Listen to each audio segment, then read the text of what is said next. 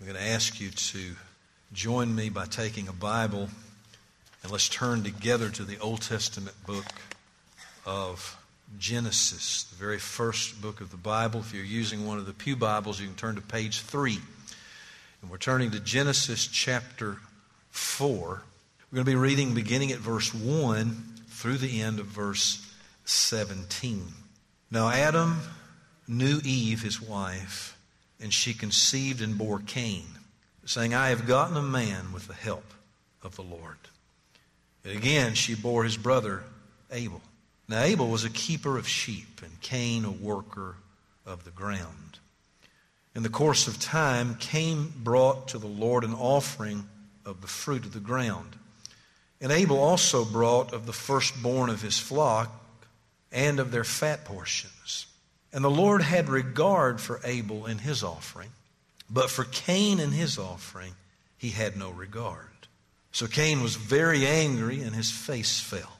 The Lord said to Cain, Why are you angry? And why has your face fallen? If you do well, will you not be accepted? And if you do not do well, sin is crouching at the door.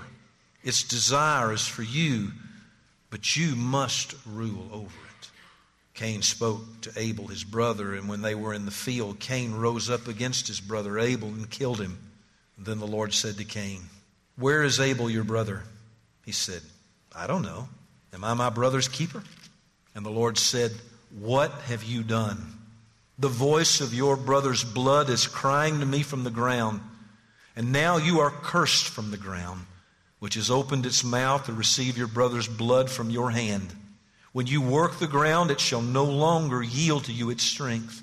You shall be a fugitive and a wanderer on the earth. Cain said to the Lord, My punishment is greater than I can bear. Behold, you have driven me today away from the ground, and from your face I shall be hidden. I shall be a fugitive and a wanderer on the earth, and whoever finds me will kill me. Then the Lord said to him, Not so.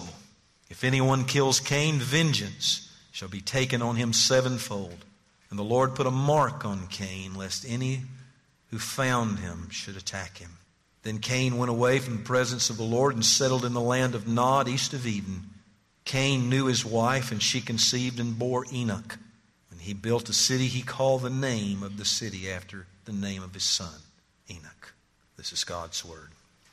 Before we pray this morning and ask for God's gracious help, I want you to see a picture of the fifth most dangerous country in the world to follow Jesus, the country of Pakistan.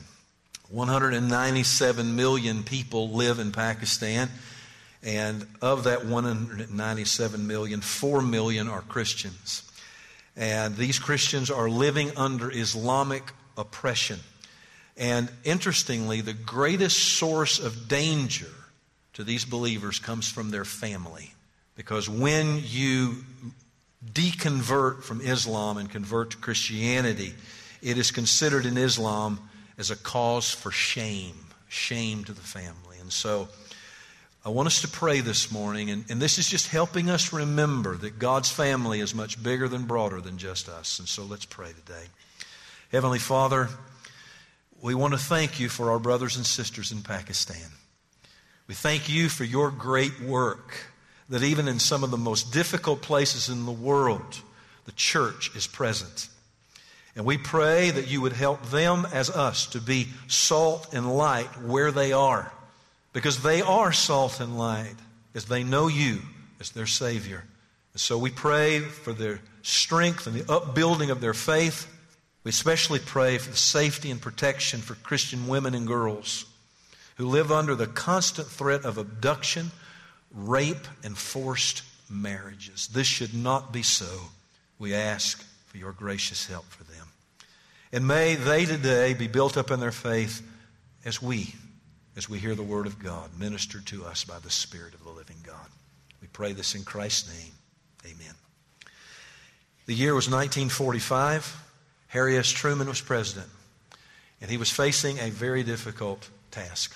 The Japanese were continuing to be a problem. A solution was put forth to drop an atomic bomb, in fact, 2 of them, one in Hiroshima, the other in Nagasaki. Harry S. Truman had just become president as a result of the death of Franklin Delano Roosevelt. And it was up to him to make the decision. And you might imagine that had to be difficult. Harry Truman has long since been dead. We don't have the opportunity to ask him, hey, what were you dealing with? What were you facing? Thank God for his biographer, David McCullough. He wrote a masterful biography on the life of Harry S. Truman.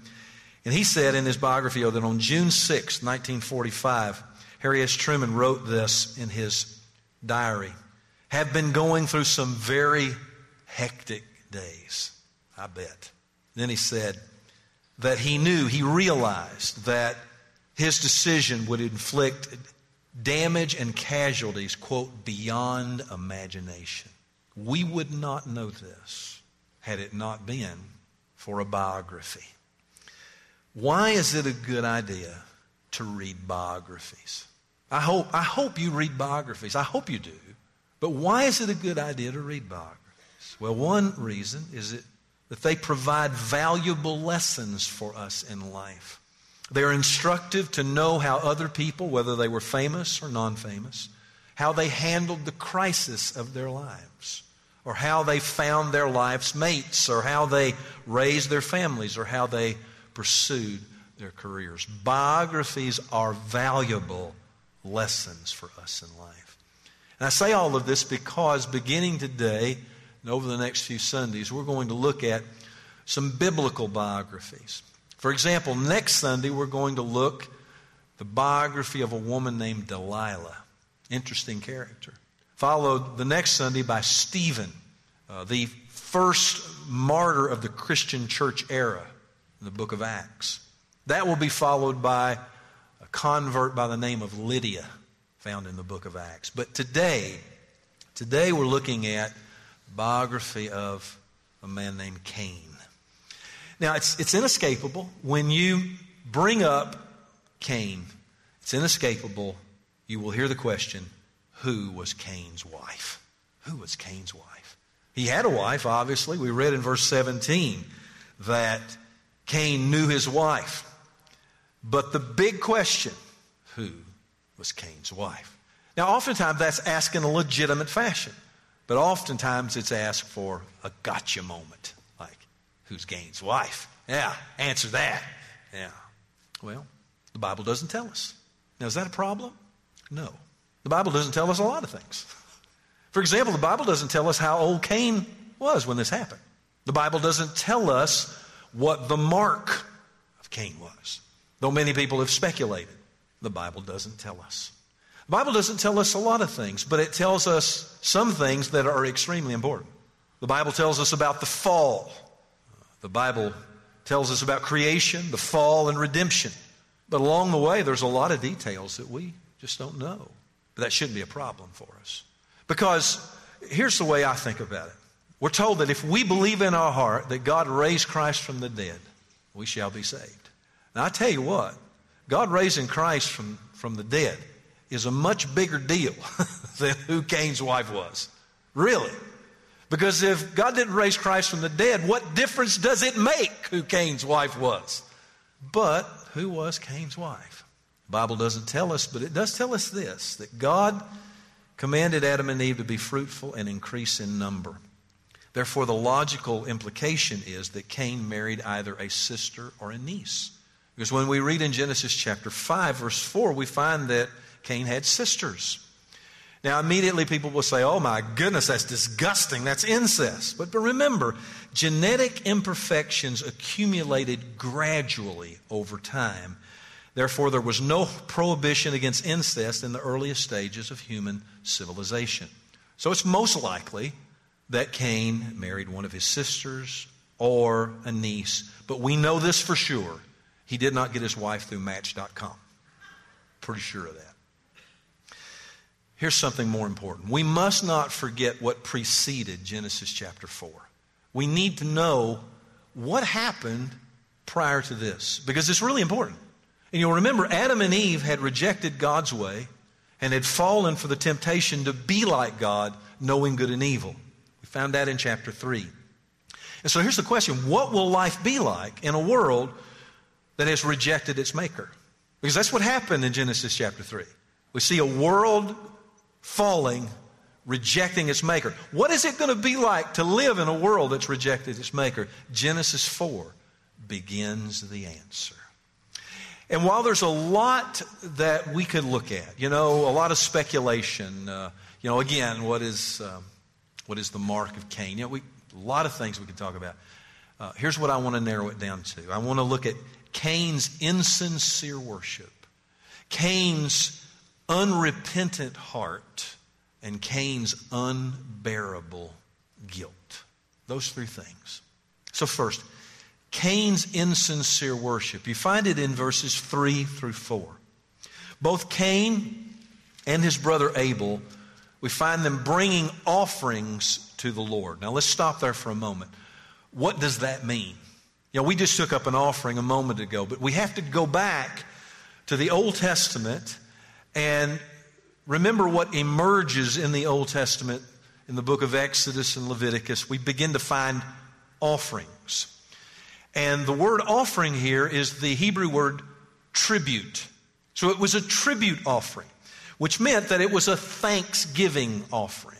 In other words, Cain and Abel were bringing a thanks offering where the giver humbly acknowledges the superiority and the rule of the receiver. Now think about that. Cain and Abel are bringing a tribute to the living God. And in doing so, it is designed to be a thanks offering to humbly acknowledge that God, you are the ruler, you are the provider, you are superior in every way to us. We need you. We depend upon you. So, both Cain and Abel are bringing a tribute, but something strange happens in verses 4 and 5. We find that God accepts Cain and his offering, but he accepts Abel and his offering, but he rejects Cain and his offering. Now, why does that happen? Why does God decide to accept one person and their offering and reject the other? See, that ought to be really an interesting question to ask. That's important. Now some have pointed to an answer and said, well, it's the offerings. It's the offerings. Abel brought his best offering and Cain didn't. Abel brought a blood offering and Cain didn't. Okay, but that begs an even deeper question. Why? Why didn't Cain bring a better offering? Why didn't he? Why didn't he bring in a more appropriate offering? Why didn't he do it? We're not told here in Genesis chapter 4. Again, something we're not told here, but we know the answer because the Holy Spirit provides it for us in Hebrews chapter 11. Notice what it says. By faith, Abel offered to God a more acceptable sacrifice than Cain, through which he was commended as righteous, God commending him by accepting his gifts. Now, what do we notice right away that we did not know in Genesis chapter 4? By faith, Abel offered to God a more acceptable sacrifice than Cain. By faith. What does that mean? It means an attitude of trust. Abel came to God trusting God. He came in faith. So Abel's tribute was an outward expression of an inner trust in God. In other words, he made his faith visible by offering a tribute offering and acknowledging humbly, God, you are the ruler, you are superior, I need you, I trust you. So now, we're in a better position to answer this question. Why did God not accept Cain's offering? Because it was not offered in faith. Cain did not trust God. Abel was responding to God in a different manner than Cain. You need to see that. See, remember again, this was an offering where the giver is humbly acknowledging, it's a heart attitude. A heart that acknowledges humbly, you are superior, you are the ruler. In his heart, Cain was not making that acknowledgement. But you say, wait a minute. He did bring an offering. Good grief, let's cut this guy some slack. He did bring a tribute offering. Well, is that good enough? Now remember, God did not accept him and his offering, but we see him bringing an offering.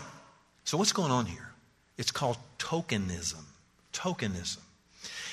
In other words, while Cain looks religious, he is only making a symbolic effort. He is only going through the motions. His heart is not in it. That's the difference between Cain and Abel. They're both bringing offerings. One has a heart that's in it, trusting the living God. The other is just mere tokenism. Maybe you will be helped by this. Let me ask you this question. Why are you here today? Really, why are you here today? Now, some will immediately say, I want to be here, preacher. I want to be here and I want to gather with God's people. I'm one of God's people. I want to worship him in spirit and in truth. I want to be here. I know how bad I need regular, consistent worship with God's people. I want to be here. And while that is most likely the case for many, there's always a possibility, the likelihood, that when someone is asked, why are you here today? Down deep, they will say, I just don't want to go through the hassle. I don't want to argue with my spouse about it. I just come. I don't want to argue with my parents. I just come. But I don't want to be here. I'm here because of her. I'm here because of him. I'm not here because of me. In other words, in your heart, you're saying, if it were not for blank, I wouldn't be here. I wouldn't be here. I wouldn't be any church. Now, don't misunderstand me. I'm glad you're here no matter what the reason is. I'm only making a point here. We can go through a religious motion and our heart not be in it. In other words, it's not accompanied by faith. It's not accompanied by genuine trust.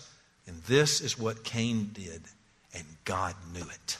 And friend, there's not been a person that has ever lived a token type of way that God doesn't know it.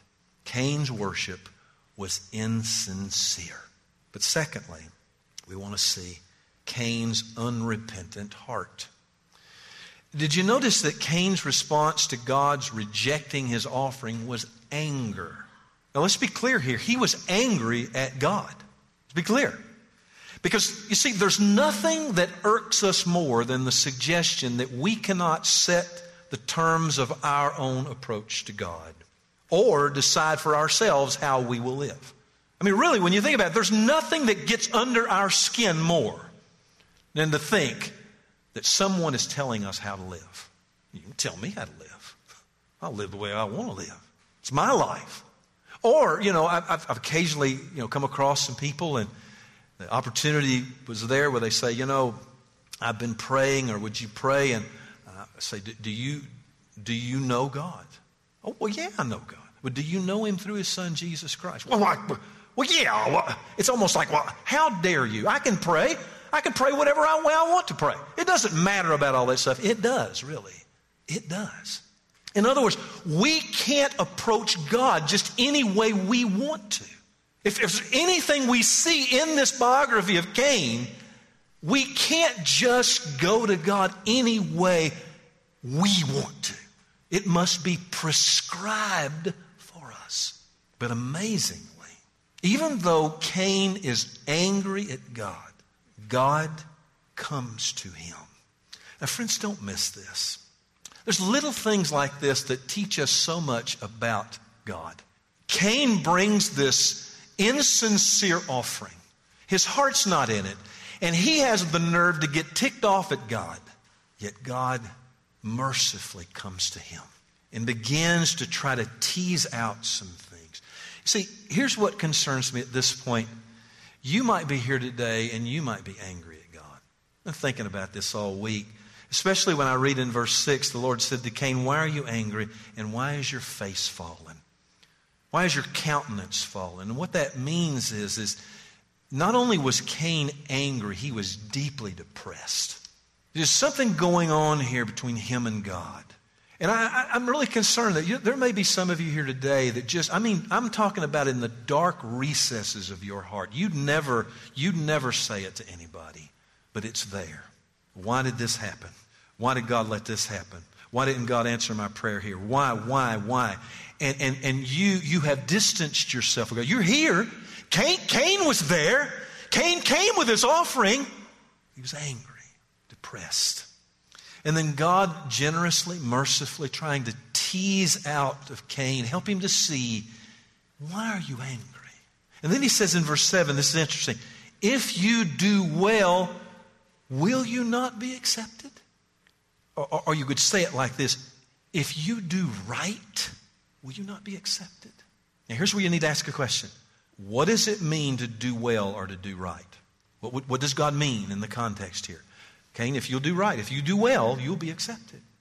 And what he means is this, Cain, if you will worship me in a right way, if you will come to me in faith, if you will come to me in the right way, you'll be accepted or you'll be lifted up. See, Cain has fallen. And God is giving Cain a gracious offer, a gracious solution to his problem, a way back to favor. Even though he's angry, even though he's turned his back, even though his worship has been insincere up until this point, God is being gracious to him, coming to him. Cain, if you do right, will you not be accepted? But if Cain would not do what is right, we find in verse 7, sin is crouching at the door.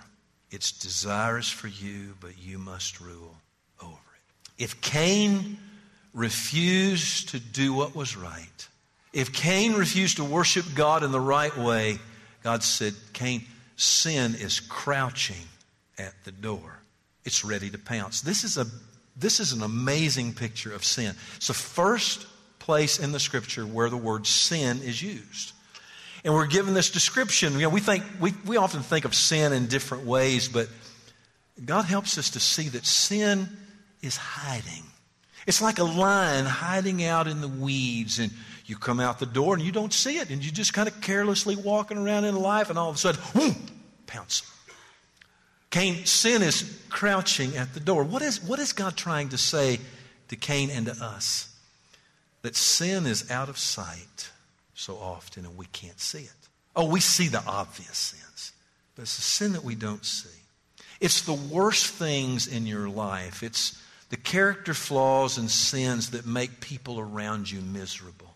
Your spouse has tried to tell you, you won't listen. It's the things that you're in denial about. You're just waiting to pounce. And they did. Instead of repenting, in spite of God's mercy toward Cain, he nurses his anger. He keeps nursing it. He will not repent. Even though God has come to him kindly, graciously, he will not repent. And sin does indeed pounce. Because what do we see next? Jealousy and resentment toward his brother Abel, which is followed by then fratricide, the murder of his brother. And think about this with me. Perhaps for Cain, he was attacking the thing most like God he could get his hands on. Because Abel bore the image of God just like you and I do. And Cain was angry at God. And so he attacked the thing most like God he could get his hands on. And not only does Cain become the first murderer, he becomes the first unrepentant sinner. Which leads to one final thing. Cain's unbearable guilt. Even after Cain murders his brother, God comes to him again. Friends, this ought to, if anything you go away with today, it's just this fresh picture of God. After Cain has murdered his brother, God comes to him again in mercy. Yet Cain hardened his heart even more. In verses 11 through 12, God pronounces a curse upon Cain. He is to be a fugitive and a wanderer on earth. And then in verse 13, I want you to look at it with me. Verse 13, Cain said to the Lord, my punishment, my guilt is greater than I can bear. And then in verse 16, we see a picture of alienation from God and a life of restlessness, the very land of Nod, the land of wandering. It's a determination, it's a person's determination to reject God and go his own way. That's what you see in verse 16. Verse 16 is a result of insincere worship, unrepentant heart, alienation from God, and a life of restlessness. But I want us to focus the next few minutes on this one thing: Cain's unbearable guilt. Steven Tyler is the lead singer for Aerosmith, and he's getting on up in years now. And he wrote an autobiography a few years ago where he talked about a time when he was 25 years old. He had a live-in girlfriend. She became pregnant. They both talked it over and decided, look, we're probably not going to stay together. It'd be terrible for the child. And so they decided to abort the child. They went to the abortion clinic, and Steven Tyler said that he witnessed it all. And here's what he said. Now, this is years later. He said, in my mind, I'm going, Jesus, what have I done? Unbearable guilt. Even years later. I was reading about one of the engineers of the spacecraft, the Challenger. And he was among other engineers. They were pleading with NASA, don't launch. He told his wife, something bad's going to happen. Don't launch. We got problems. We need to settle these problems. They launched anyway. Lives were lost. To this day, he is eat up with unbearable guilt. And you might be here, you might be listening, you say, well, I'm not a religious person. Yet I have found that non-religious persons, they have guilt too. They have unbearable guilt, and they don't know what to do with it. They have decided, I don't believe there's a God, and so they still have, in spite of their rejection of God and spiritual matters, they still have unbearable guilt. Cain said, my guilt is unbearable. And I want to suggest to you today that we should be able to relate to this. We should be able to relate to this. In fact, I'll go as far as to say this. If you can't relate to this, you may not be a Christian. If you can't relate, if you cannot relate to a guilt, the kind of guilt that comes and you say like Cain, I can't bear this, you may not be a Christian. Now, you may attend church and you may do churchy things, but you may not be a Christian. What I'm saying is this: has this ever landed on you? Has conviction of sin, in other words, outside of Christ, has it ever landed upon you how you stand before God? Because, friend, we are all guilty. Outside of Christ, we are all guilty. We all have an unbearable guilt that we cannot bear. How do we know this? Romans chapter 3 is very clear. None is righteous, no, not one. No one understands. No one seeks for God. All have turned aside. Together they have become worthless. No one does good, not even one. But preacher, I don't feel this way. Listen, our guilt is not simply an emotion. I'm not surprised. I run into people who, I don't care what you say, I don't feel guilty. Our guilt is not simply an emotion. It is an objective reality before God the judge. Simple as that. Whether you feel it or not. But if you haven't felt the weight of alienation from God, if you haven't been convicted of your sin, it is quite likely that you're not even a Christian. Again, you may be religious. You may do religious stuff. See, Cain is right. It's a guilt he cannot bear, and neither can we. We may push it and push it and push it and push it back, but you know it's there. And we can't bear it. It has such an incredible weight to it that someone else has to bear it for us. It's a weight It's a weight that not that I can get my hand on. You help. I'll get my hand on it. You get your hand on it, and we'll deal with it. No, it's a weight that is unbearable on our part. Cain is right. Guilt's unbearable. But look at verse 10 with me, and let's bring this to a close. The Lord said, "What have you done?" The voice of your brother is Abel. Your brother's blood is crying to me from the ground. Boy, I've bled before, and I've never heard it do a thing. Abel's blood was crying out to God. What does that mean? We would not know if it were not for the Holy Spirit who tells us in Hebrews chapter 12, you'll see it. And to Jesus, the mediator of a new covenant, and to the sprinkled blood that speaks a better word than the blood of Abel. That verse is big. It's important. What does all of it mean? It means this. Abel was an innocent, righteous man who died unjustly. And the cry of his blood actually caught the ear of God. And it resulted in a curse upon Cain and his banishment from the presence of God. He was cut off from the very source of life. Why? Because Abel's blood cried out for vengeance and punishment, and it fell upon Cain. But Jesus, his blood speaks a better word than the blood of Abel. Okay, what's that mean? Well, Jesus was also an innocent, righteous man who died unjustly. However, Jesus was sinless. And Jesus shed his blood in the capacity of being purposefully sent from God the Father to be a mediator between him and us.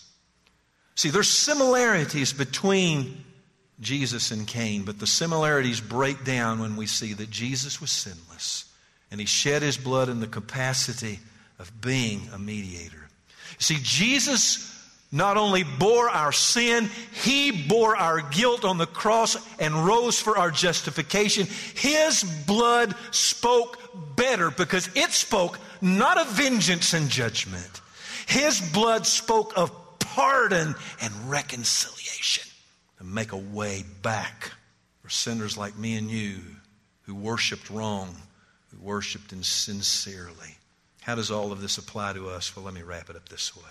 I said at the beginning, biographies provide valuable life lessons. And what do we learn about the biography of Cain? We learn this, and we must never forget.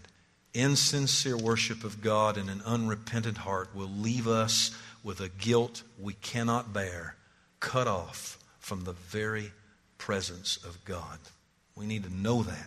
Insincere worship, disordered worship, unrepentant heart will leave us with a guilt we cannot bear on our own and will result in being cut off from the very presence of God. But God comes to us today. Same God who came to Cain, he comes to us today. He comes to us through his word, by his Spirit. And what does he do? He comes to us today and he asks us questions. What are you here for today? What do you give your offerings for? He calls us to examine our worship. Is it real? Is it genuine? Is it in spirit and in truth? He calls upon us to do right and repent if we're not doing right. God is here today. He is speaking to us today through the biography of Cain, by his Spirit. Do right, do right. Worship him rightly. Worship him in spirit and in truth. And above all, look to Jesus Christ who bore our sin and our guilt, that we might be reconciled to God, the very source of life.